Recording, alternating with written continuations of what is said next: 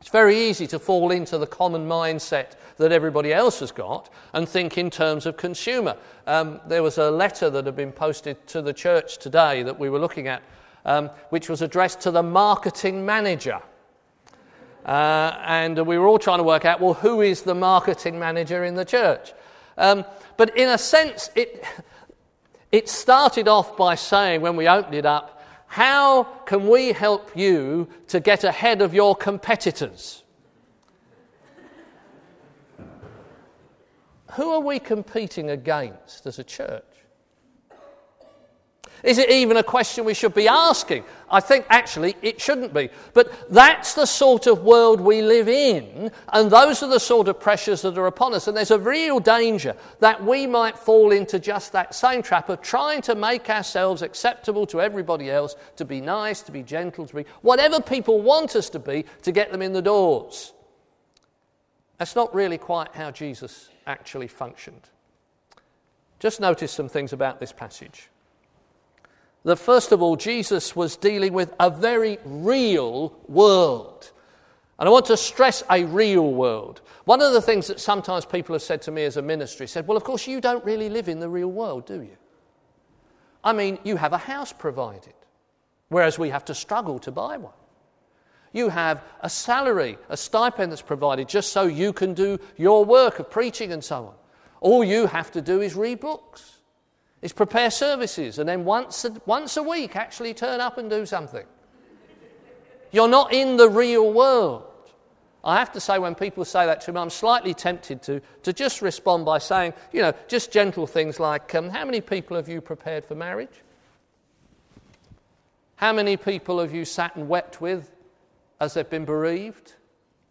How many people's bedsides have you sat beside and prayed for healing? How many people's hands have you held as they've entered the next world? Because the real world is one that contains all of those things.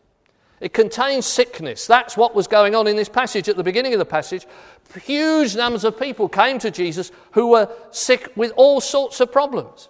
Also, there were folk who were being demonized, who were being manipulated by evil powers, who were being controlled by things beyond themselves, so that the forces that were around them stopped them being truly free.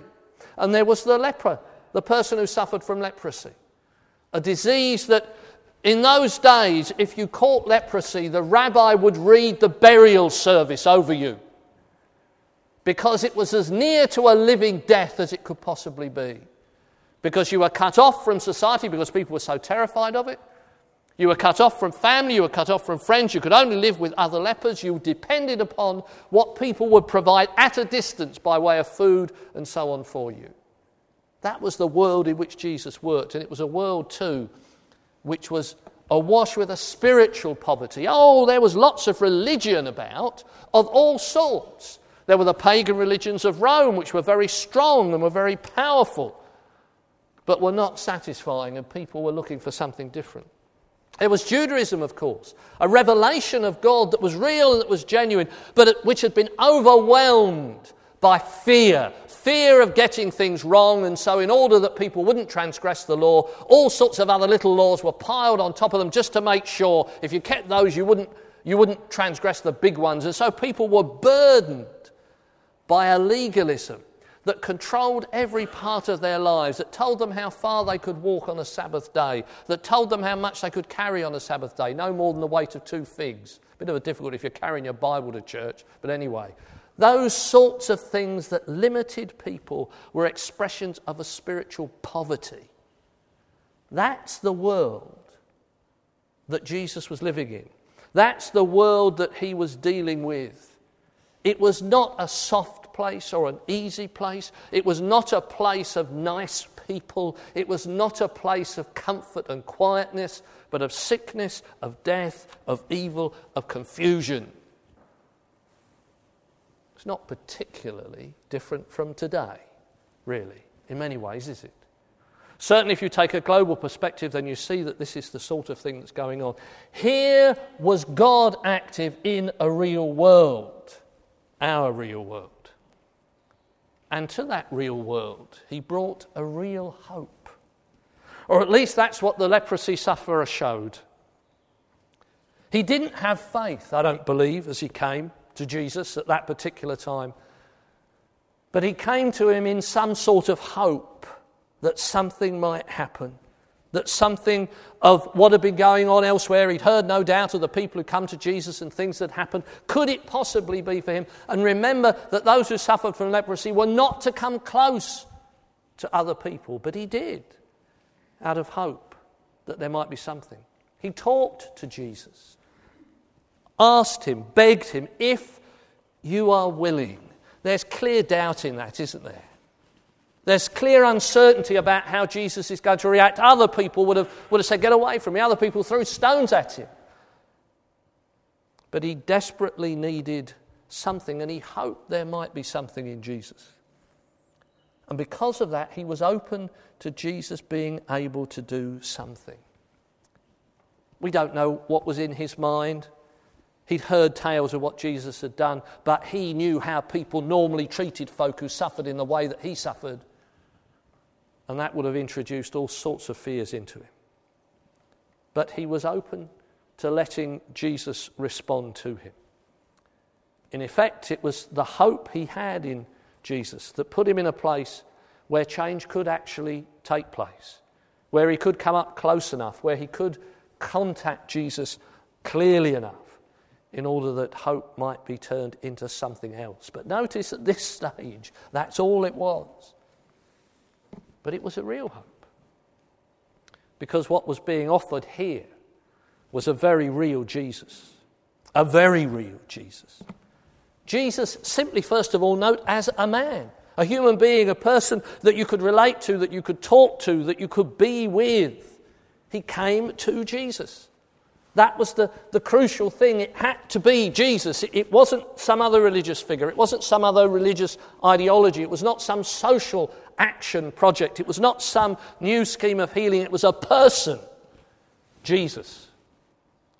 The heart of Christian faith is that it revolves around the person of Jesus Christ, in whom we believe God has revealed himself fully and completely. And it's in knowing Jesus, the real Jesus, that life begins to be transformed. That's the basis of the good news. Because Jesus was there to be found.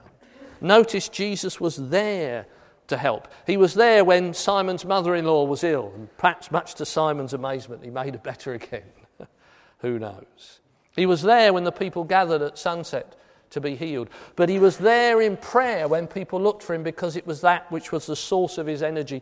And it was there that he said, I've got to go elsewhere. Jesus did not limit what he was doing to one place. He doesn't limit it to one time. He's present to be found.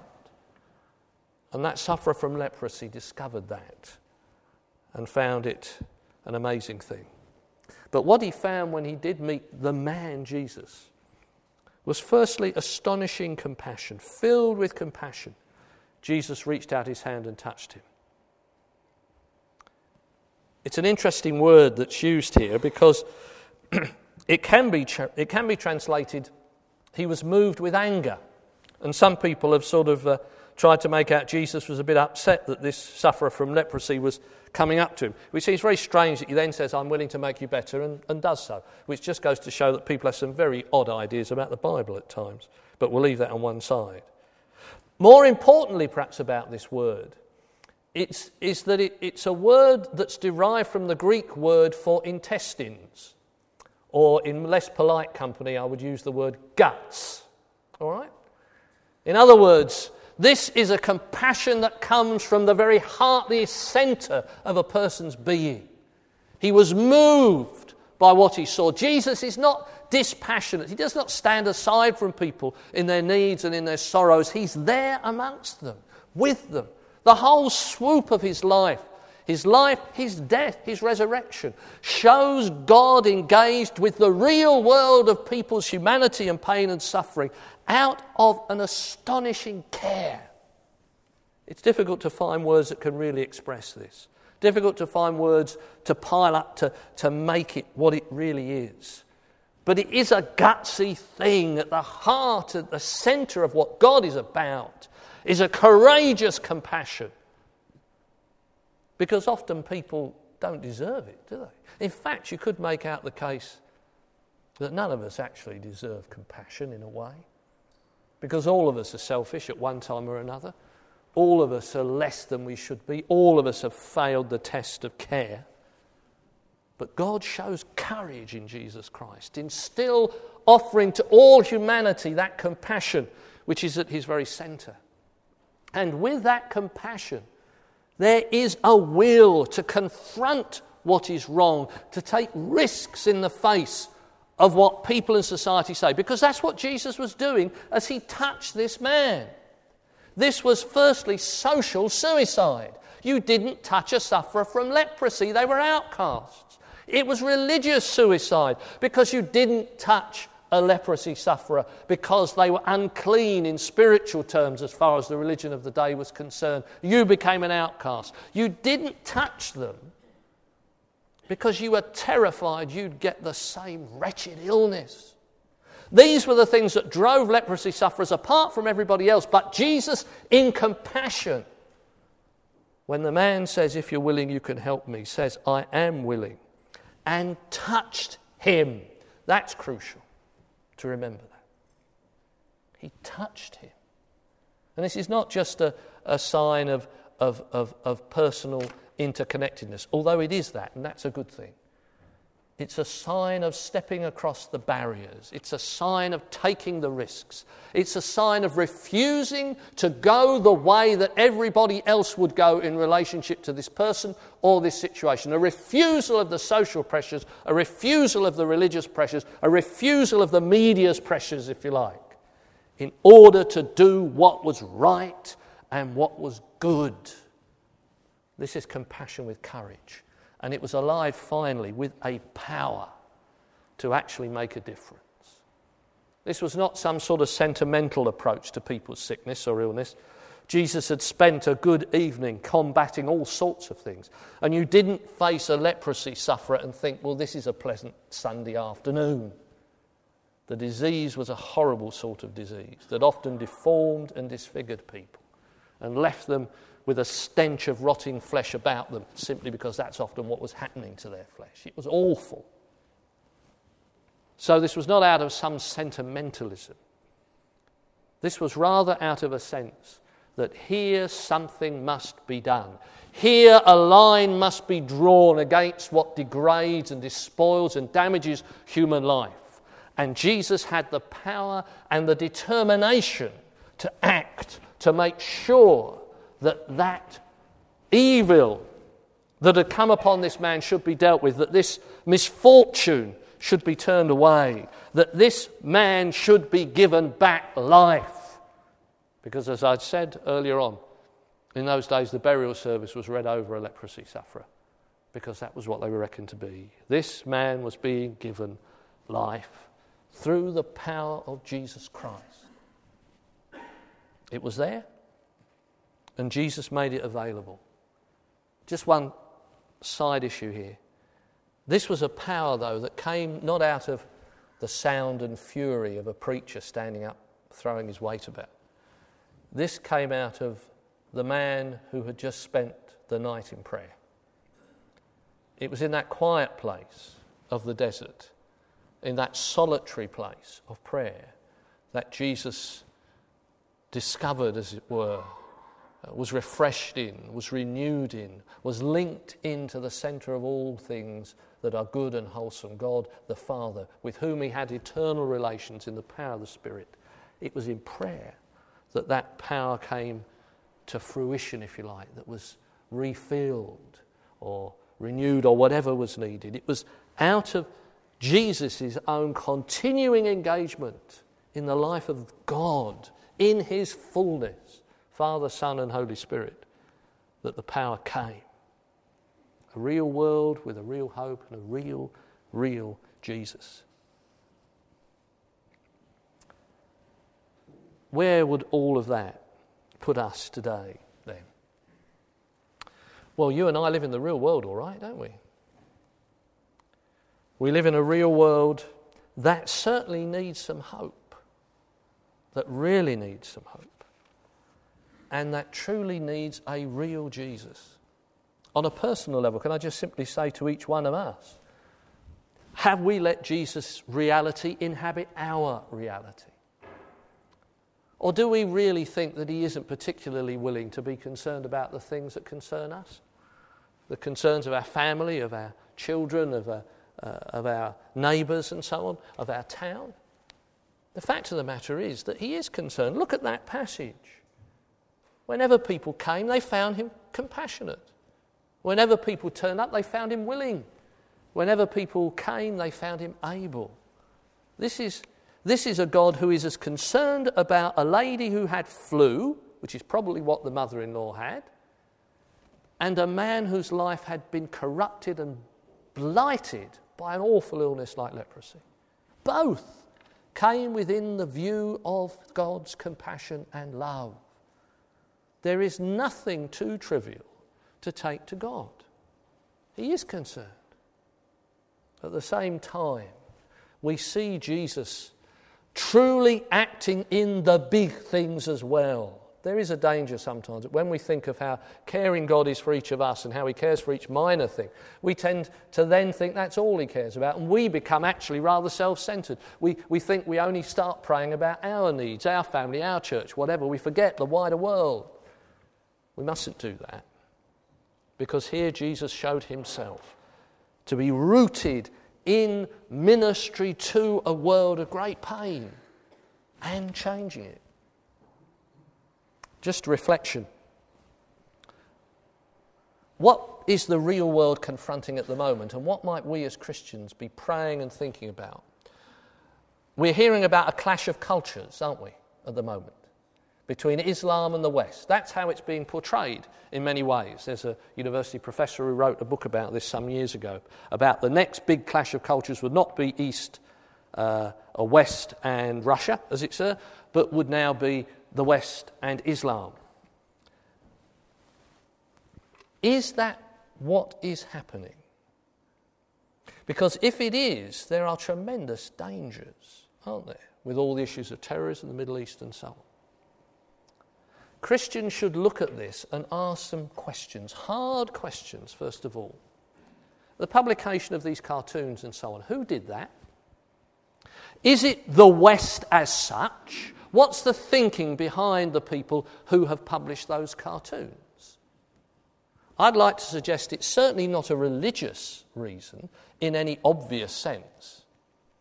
It's a very secular reason, which is being trumpeted as a freedom of liberty, or a liberty of expression. But the Scandinavian countries are some of the most secular countries in Western Europe, aren't they? And France, where the newspapers published the stuff most recently, is notable as a secular society which actually has even prevented Muslim girls from wearing headscarves because it didn't like that. What's going on there? Is there a clash of some sort of Christian culture with a Muslim one? No. It would seem to me what's happening is we're seeing a secular culture, a godless culture, taking on a sort of fundamentalism and opposing anything that does not fit with its fundamental opposition to the things of God. Recently, Christian grouping in this neck of the woods, not exactly in Ipswich, but not too far away, applied for government funds for a community project. They were told you can't have these because you are a religious group. Now, this is despite the fact that government policy actually says religious groups are community groups who do good work.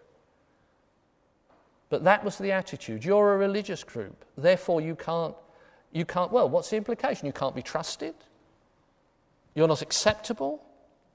Isn't that a sort of secular fundamentalism at work again? I think it is. And I think we need to be aware of that and to make that plain.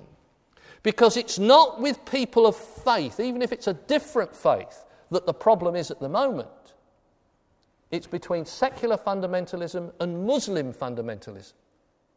that the problem actually exists. Those who would bomb in the name of God are as fundamentalist as those who refuse to recognise that they can be offensive and disturbing to people in what they write and what they say, but wish to keep doing that nevertheless, even if it results in the death of people through riots and things like that. I'll leave that for you to reflect on and think about, because it's a big issue. But it's two big issues that we need to seek to apply ourselves, it seems to me, today, as well as the smaller things of our neighbours, our schools, our homes. Because we live in times of real significance, when hope needs to be rekindled in what Christ can do. Because it's only as we allow the compassion and the power of Jesus to truly be brought to bear on human circumstances that things will change. Come on, look. You know that, don't you? I could go around here and ask you, can you tell me about your experience of God? And your experience would often, I'm sure, come under the heading of God's compassion and God's power. We need to realise that that's what we need to draw on more and more. To let Jesus truly be at the centre of our lives. The real Jesus, may I say. Not just the Jesus of pretty pictures or the Jesus of nice songs, but the Jesus who reached out to people filthy and beridden by evil.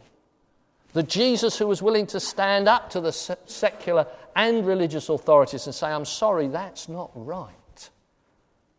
The Jesus who was willing to take a bunch of people like the disciples who always seem to get it wrong, but stick with them, because he knew that in ordinary people like that, real people like that, was going to be the hope of the world, because it was to those followers that he then gave the task of sharing the good news that would transform the world, that would banish evil, that would confront sin, that would deal with those in need in compassion and in love. It's the church that by God's astonishing grace has been given this tremendous task. Well, Paul even says it in his letters. We are the body of Christ. As Jesus was in the world, we are enabled to be in the world. This real world, we can bring it real hope. If we are really Jesus, if I could put it like that, in every sense, in every way, and at all times. Tomorrow at work or school or office or home or whatever, you'll meet people who have some needs, one way or another. Can you be Jesus to them? Yes, of course you can. Because firstly, you could be praying for them, like Jesus did. Lifting them before God's throne, as it were, bringing them to a place where the influence of the love and the power of the Spirit can be brought to bear. And maybe you can say things. The Lord will show you, give you opportunity. Or maybe you can express care. Maybe you can be the one who can point them in the direction that will lead them to Christ by simply being someone who shows the way of Christ. That will be as significant for that person as if you were a prime minister or a president and were able to stand up and make decisions that make big issues change. Not many of us are like that, but we can pray for people like that and pray that Christ's love and Christ's will might be upon them and within them, because they need it sorely, because the burdens on them are great. All of us, then together as God's people, maybe as the church in this country, if we realise more and more of our common abilities and common cause in Jesus Christ, will make a difference. I think we're a bit teetering on the edge at the moment. Will we slide as a nation into secular fundamentalism? Or will we allow Christ to rise up so powerfully in our midst that genuine, realistic Christianity of compassion and love and power may come about? It's a question I don't have an answer to yet, but which I believe God is calling us to be those who will side always with Jesus in the way that he is here and is consistently through the Gospels. Live the hope that is in Jesus.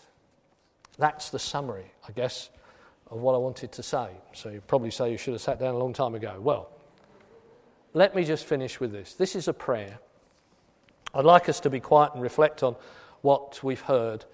And then if you wish to use this prayer with me. Lord God, I come to you bringing my reality with me. We are real people in a real world. Some of it's not very nice. Some of it's painful. Some of it is full of weariness. That probably covers most of us in one way or another.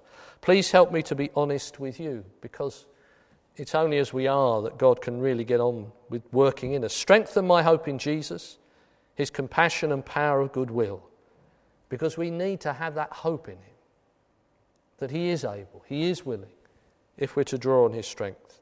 I open my life afresh to you because we need to do that. Give me courage to endure what I must, and depth of character out of which hope will genuinely grow. Jesus doesn't promise an easy life. Can I just say that? There was a tendency about, 20-odd years ago in the church to try and make it appear that you became a Christian, everything would be wonderful, everything would be smooth, hunky-dory and all the rest of it. That's not the real world. Never was, never has been. Tell that to the Christian martyrs in the 1st century, 2nd, 3rd, 4th, 5th, every century, up until the most recent one, the 20th, when more Christians were martyred than in all the other centuries before. No, Jesus doesn't offer an easy life. He offers a full life, a genuine life, a real life, a life that matters and a life that can change things and can matter for other people. That's a life worth living. And sometimes the pains of that life actually make that life stronger. Character grows out of endurance. This is Romans chapter 5, by the way, if you want to look it up. That's where that comes from. And out of that hope comes genuine hope, because we've seen God at work even when it's tough. Even when it's tough. And so please pour your love into my heart each day by the power of your Holy Spirit, because it's the energy of Jesus that we need. It's his love, his reality that we most certainly need. Sisters and brothers, we live in a world truly in need of Jesus, but truly in need of people who know the real Jesus, whose lives are sold out to him, whose lives are taken up with him, whose lives have been moved by him and changed by him and will continue to be moved and changed by him. Because it's the real Jesus who will make the difference. Will we live the hope that is in Jesus? Let's be still and quiet for a moment, shall we? Before a prayer, that if you wish, join in with me.